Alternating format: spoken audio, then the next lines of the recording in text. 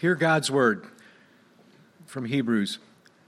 For you have not come to what may be touched, a blazing fire and darkness and gloom, and a tempest and the sound of a trumpet and a voice whose words made the hearers beg that no further messages be spoken to them. For they could not endure the order that was given. If even a beast touches the mountain, it shall be stoned. Indeed, so terrifying was the sight that Moses said, I tremble in fear. But you have come to Mount Zion and to the city of the living God, the heavenly Jerusalem, and to innumerable angels in festal gathering, and to the assembly of the firstborn who are enrolled in heaven, and to God, the judge of all, and to the spirits of the righteous made perfect, and to Jesus, the mediator of a new covenant, and to the sprinkled blood that speaks a better word than the blood of Abel. So see that you do not refuse him who is speaking, for if they did not escape when they refused him who warned them on earth, much less will we escape if we reject him who warns from heaven. At that time his voice shook the earth, but now he has promised, yet once more I will shake not only the earth, but also the heavens. And this phrase, yet once more, indicates the removal of things that are shaken, that is, things which have been made, in order that the things that cannot be shaken may remain. Therefore, let us be grateful for receiving a kingdom that cannot be shaken. And thus let us offer to God acceptable worship with reverence and awe, for our God is a consuming fire. This is God's word. Well, we are about done with a study of the book of Hebrews, and we are this next Sunday will be the last week in our study in this book for the last few months. And this is part 2 of something I began last week, which is this idea. This letter of Hebrews is really a sermon, sort of wrapped in a letter. It has some features of a letter, but it's really one of the first complete sermons we have. And here we have kind of the take-home, the come-to-Jesus moment, if you will, in Hebrews chapter 12. Because remember that he's writing to a group of Christians who are really struggling. Their faith is being shaken. They're wondering if they should keep going with the faith, and why do we keep pursuing? That's what we've said all throughout this study. Why is it that we keep going in our faith? And last week we looked at that he's saying the real pivotal question here is, if there is a good God who loves me so much, why are things so hard right now? And that question echoes throughout the ages. All of us ask that sometimes. If this is all true, why do things get so hard? Last week, we looked at the first half of the answer, the author of Hebrews' answer to this, which is this idea of if you're true sons and daughters, you're going to be disciplined, and that hard things sometimes come as discipline to us to train us. And we looked at that. And then the second, he moves the analogy a bit, and he talks this week about shaking. He talks about why in the hard things that happen, there's a real blessing in the shaking. How many of y'all have lived through an earthquake of any, not the little earthquake we had here a few years ago? That wasn't an earthquake. How many of y'all lived through an earthquake of any magnitude or whatever? If you've lived through it, it's an unforgettable experience if you have. We lived in Southern California and didn't have a big one when we were out there, but when I was in Honduras on a short-term mission trip, this was in the late 1998 probably or so, we were one morning having breakfast in this sort of concrete building out in the middle of nowhere, and I turned to the guy next to me and I said, wow, I didn't know this was like a loading dock building. I can feel the truck kind of rumbling because it felt like an 18-wheeler had pulled up. And then all of a sudden, the Honduran guys in the kitchen, who weren't as ignorant as us Americans, said, everybody out of the building, and whatever they spoke. It was enough to let you go out. It's an earthquake. And we were kind of like this. And as we walked outside into this sort of field, it was kind of an empty field and dirt, I watched kind of a ripple come in the ground and almost like rode it like a wave. I don't know what the seismic thing was on it. But it was significant enough that we had some, not our building, but other buildings, there was cracks, but nothing fell, but other buildings fell and collapsed. And the most disconcerting part was that there was nothing to hold on to. The earth itself was shaking. When you're on some ride or in an airplane that's shaking, you just say, please land the plane, land the plane. Terra firma is coming, right? You're going to get out of the shaking. But this was the only real earthquake of any magnitude I've lived through, and there was nothing. There was nothing to hold on to. The earth itself under us, the tectonic plates shifting, and it was really disconcerting. I don't know what it would be like to live in one of those quakes that things are collapsing and you feel like there's absolutely nothing. Well, what the writer of Hebrews is trying to tell his people is you have a choice to live a life that's completely shakeable, where you have nothing to hold on to that's going to last, or you can choose to live in a way where you have something firm with the shaking going on. The shaking's going to happen. The war is on, right? Famous line from Lord of the Rings, where they say, we don't want the war. And I think it's Aragorn says, whether you want the war or not, it's upon you. Only question is, what are you going to do about it? The shaking is upon us. We live in a world full of shakeable things. And the author, what he does is he compares two lives to two different mountains. And so he uses the same verb twice, and we'll start, if you have your Bible, look at Hebrews 12:18, where we started reading. And he uses a very particular verb twice. And in verse 18, he says, for you have not come, and then he refers to something, and then he compares it to, in verse 22, but you have come. He uses that same verb, and they would have picked up, it was an unusual verb, and they would have picked up, you haven't come here, you have come here. So what is he talking about?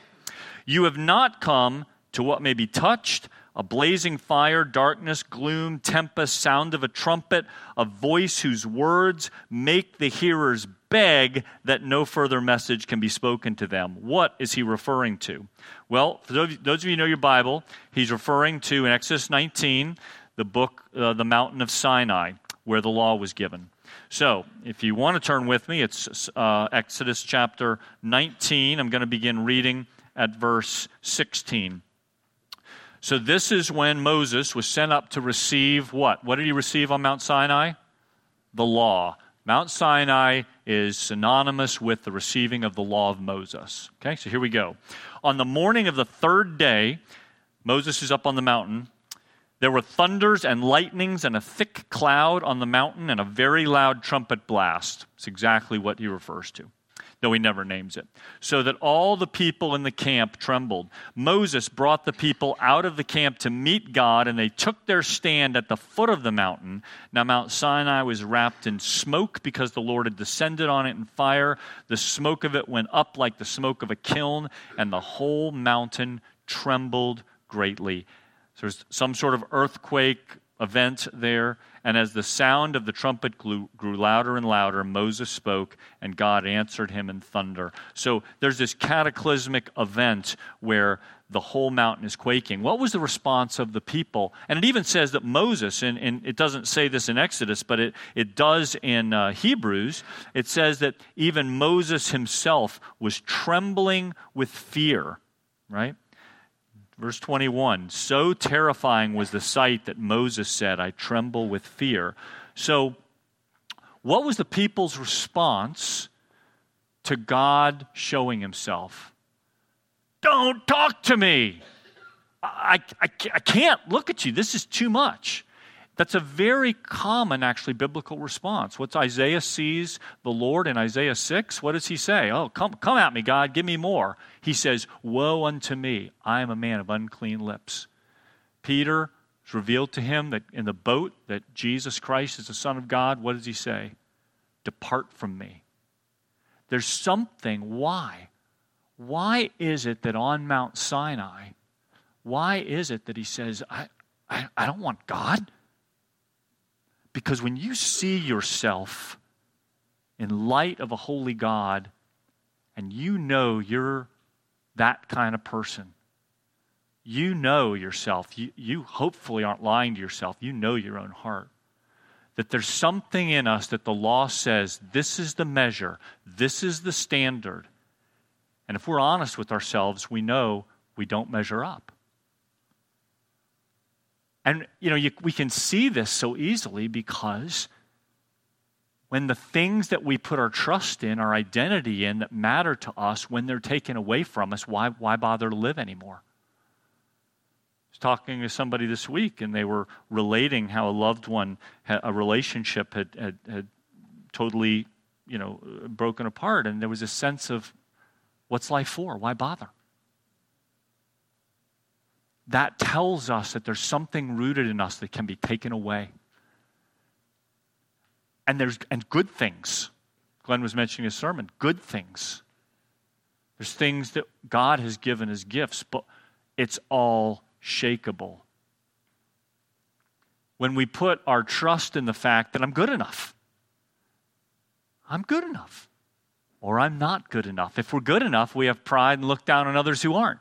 And if we're not good enough, why bother? We're not going to measure up. The law is that yardstick that says you either measure up or you don't measure up. And so the writer of Hebrews says, look, if you come to this thing that can be touched and you hear the voice of God, he says this is a place of what? Of gloom, of death. Even the beasts die when they touch this mountain. It's the mountain of the law. It's the mountain where we're not enough. It says if you approach this mountain, it'll shake you. There's nothing solid. And in this world, there is nothing solid that's rooted in a comparison of how we're doing. And then he says, but you haven't come there. What he's trying to do is, and what I want to do, my goal in this is so similar to the goal that the writer of Hebrews had, is that I want to help us, and I include myself in this, I want to help us live securely rooted so that your faith and your life isn't going to be upended by the shaking that either already has come or inevitably will come. If you haven't been shaken, some of y'all I know have been shaken. Some of you will be shaken. We'll all be potentially shaken at various points, and I don't know where it's coming from. Like the earthquake, it sometimes just comes. And you can't predict it, and you don't know its duration. But I long, like the writer of Hebrews, that your faith wouldn't be shaken, it wouldn't be burned, it wouldn't be snatched away, and you wouldn't think, how can there be a loving God? How can God be the kind of God I've been taught if these kind of hard things are coming and are upon me? So he says, don't come to this mountain, don't come to Sinai. And for the Jews listening, they would have known, but every one of us has Sinai in their heart that says, I can measure up, I'm good enough, or I'm not good enough. And he says, come instead to a different mountain. He says, come to Mount Zion. Let's read again. We'll pick up again, Hebrews 12, verse 22. But you have come to Mount Zion. It's the city of the living God. It's the heavenly Jerusalem, and to innumerable angels in festal gathering. That's where God's presence is. And to the assembly of the firstborn who are enrolled in heaven, and to God, the judge of all, and to the spirits of the righteous made perfect, and to Jesus, the mediator of the new covenant. So what's this mountain like? It's a place of joyful approachability, where God's there. What was Mount Zion? We talk about Mount Zion. What is it? Okay, so back when David first became king, there's a little hill, one of the hills of Jerusalem. It's called Mount Zion. It's south of the Zion Gate, strangely enough, the south part of the old city. It was the original Mount Zion. The Jebusites lived there. David took it over. We learn in, I think it's 2 Samuel 5 maybe, don't quote me on that, but he takes it over and he makes that place his center. And he says, this is a place where God will be worshiped. This is a place where our God will reign. Now, over time, the place they've called the Temple Mount, where it's Mount Moriah, but they've actually called that Mount Zion sort of been a movable feast. They've kind of moved it a couple times, and if you ask someone in Jerusalem today where Mount Zion is, it's not actually the Jebusite hill anymore, but what it's become is a metaphor, an analogy of a place where God is in charge. That's Mount Zion. It's in Jerusalem. It's in the place where you were able to dwell in his presence. In their context, it was in the temple. It was in that place. For us, the Holy Spirit having been released, it dwells with us. The Holy Spirit dwells with us and in us. And so he says, look, you are to live not at Mount Sinai with the law, but you are to live in a place of grace. Your access is assured. Why? It says you are the church of the firstborn. We talked about this last week. What did the firstborn get in when this was written? Everything. Progenitor. The firstborn gets everything. If you split up the property of a family, everyone is weakened. You wanted to keep the land, all the assets together. And so the firstborn got everything. We still see it like, read any Jane Austen novel, right? The Duke got the land, and, you were the wrong gender, you were the wrong birth order, or you were whatever, and so you didn't get it. And here's what the writer of Hebrews is saying. You're the firstborn. And what's interesting is if you look all throughout Scripture, it's the secondborns who end up getting the inheritance throughout so much. Look at Jacob. He's not the firstborn, is he? And this is why it says right before this, Esau gave up his birthright for pottage. And this is why the writer is saying, don't give up your birthright. You're the firstborn. For temporary pleasure and to get out of being in hardship, don't give up being the firstborn. You are the church of the firstborn. Live in that.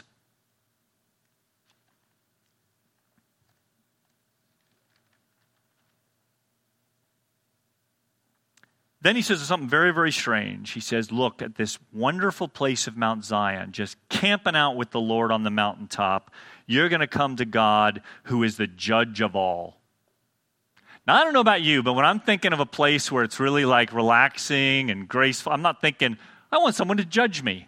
That's awesome. Just bring it on. Why would he say the judge of all is here with us in Mount Zion? The judge to me belongs on Mount Sinai, right? Because I get judged for being too weak or too fearful or a big liar or whatever the accusation is. Why?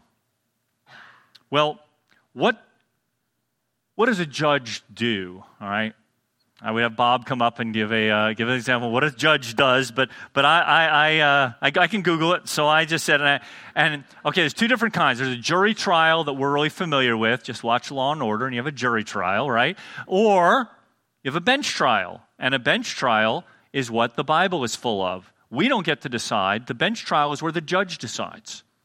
He not only lays out the rules and here's the evidence, he makes the decision.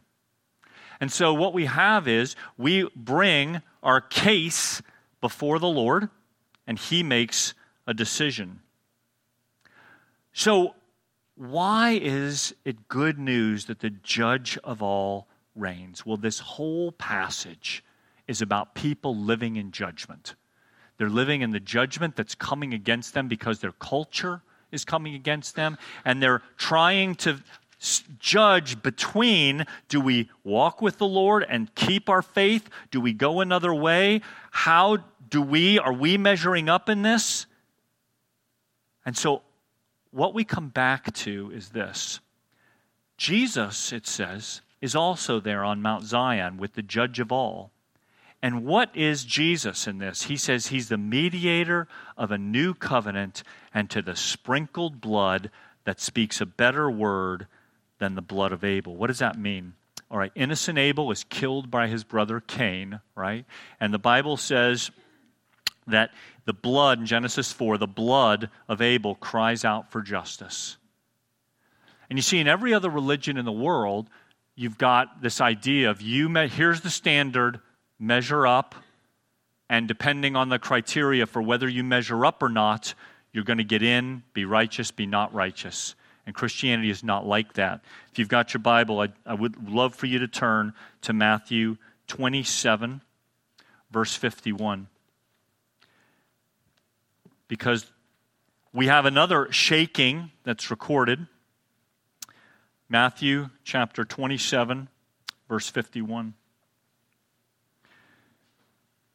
See, what we have in Christianity is a judge who sends his only Son, one with the judge of all, and he is on a cross. And it says in verse 51, as Jesus cries out with a loud voice and yielded up his spirit, he dies. And behold, the curtain of the temple was torn in two from top to bottom, and the earth shook, and the rocks were split. There on Mount Zion, there outside the gates of Jerusalem, there's another shaking going on, and the shaking that we deserve because we don't measure up. And one is shaken, the only one who shouldn't have been shaken is shaken. And he receives the judgment of God. And in that, crying out, my God, why have you forsaken me?"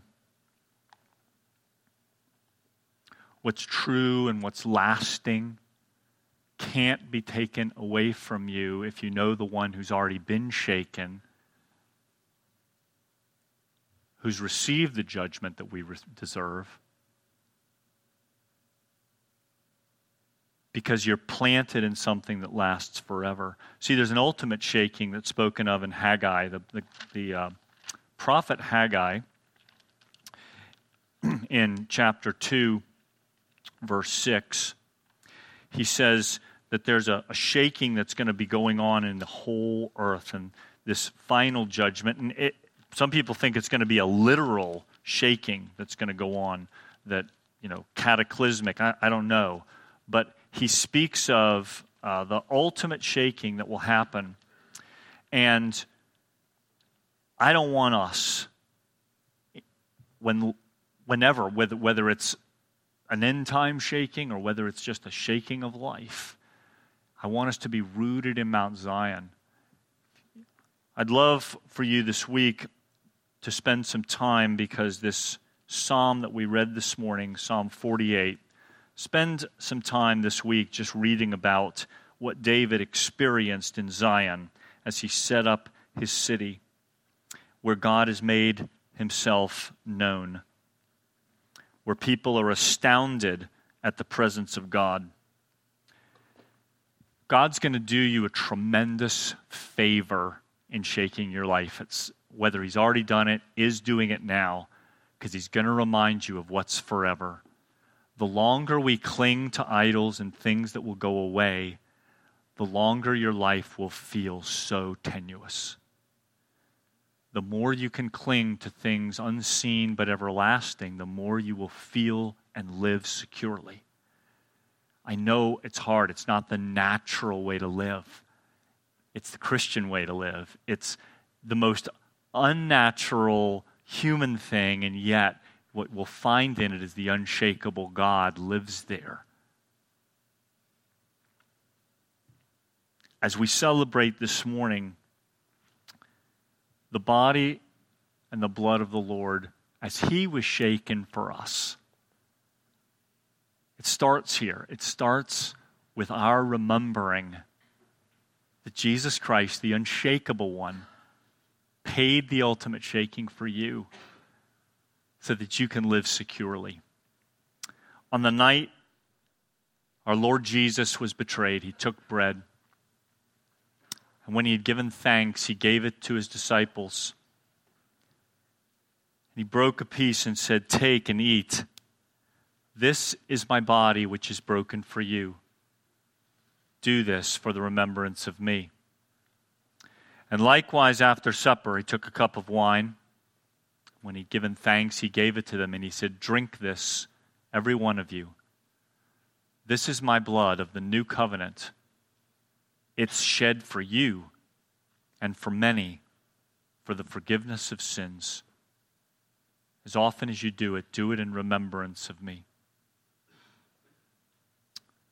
O great God, who is a consuming fire, who burns away the dross and burns away the things that are burnable in order to leave what is precious and lasting behind. We pray you would consume the parts of us that are rooted in temporal things that will never last and cannot satisfy.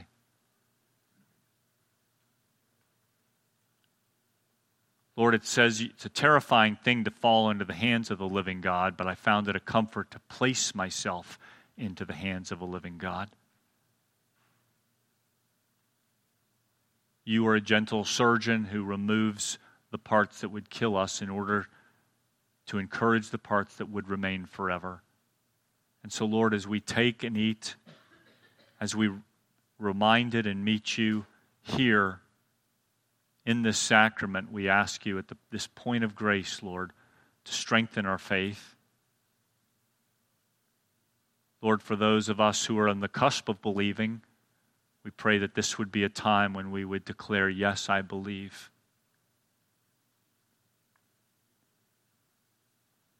We offer you all this in the name of Jesus. Amen.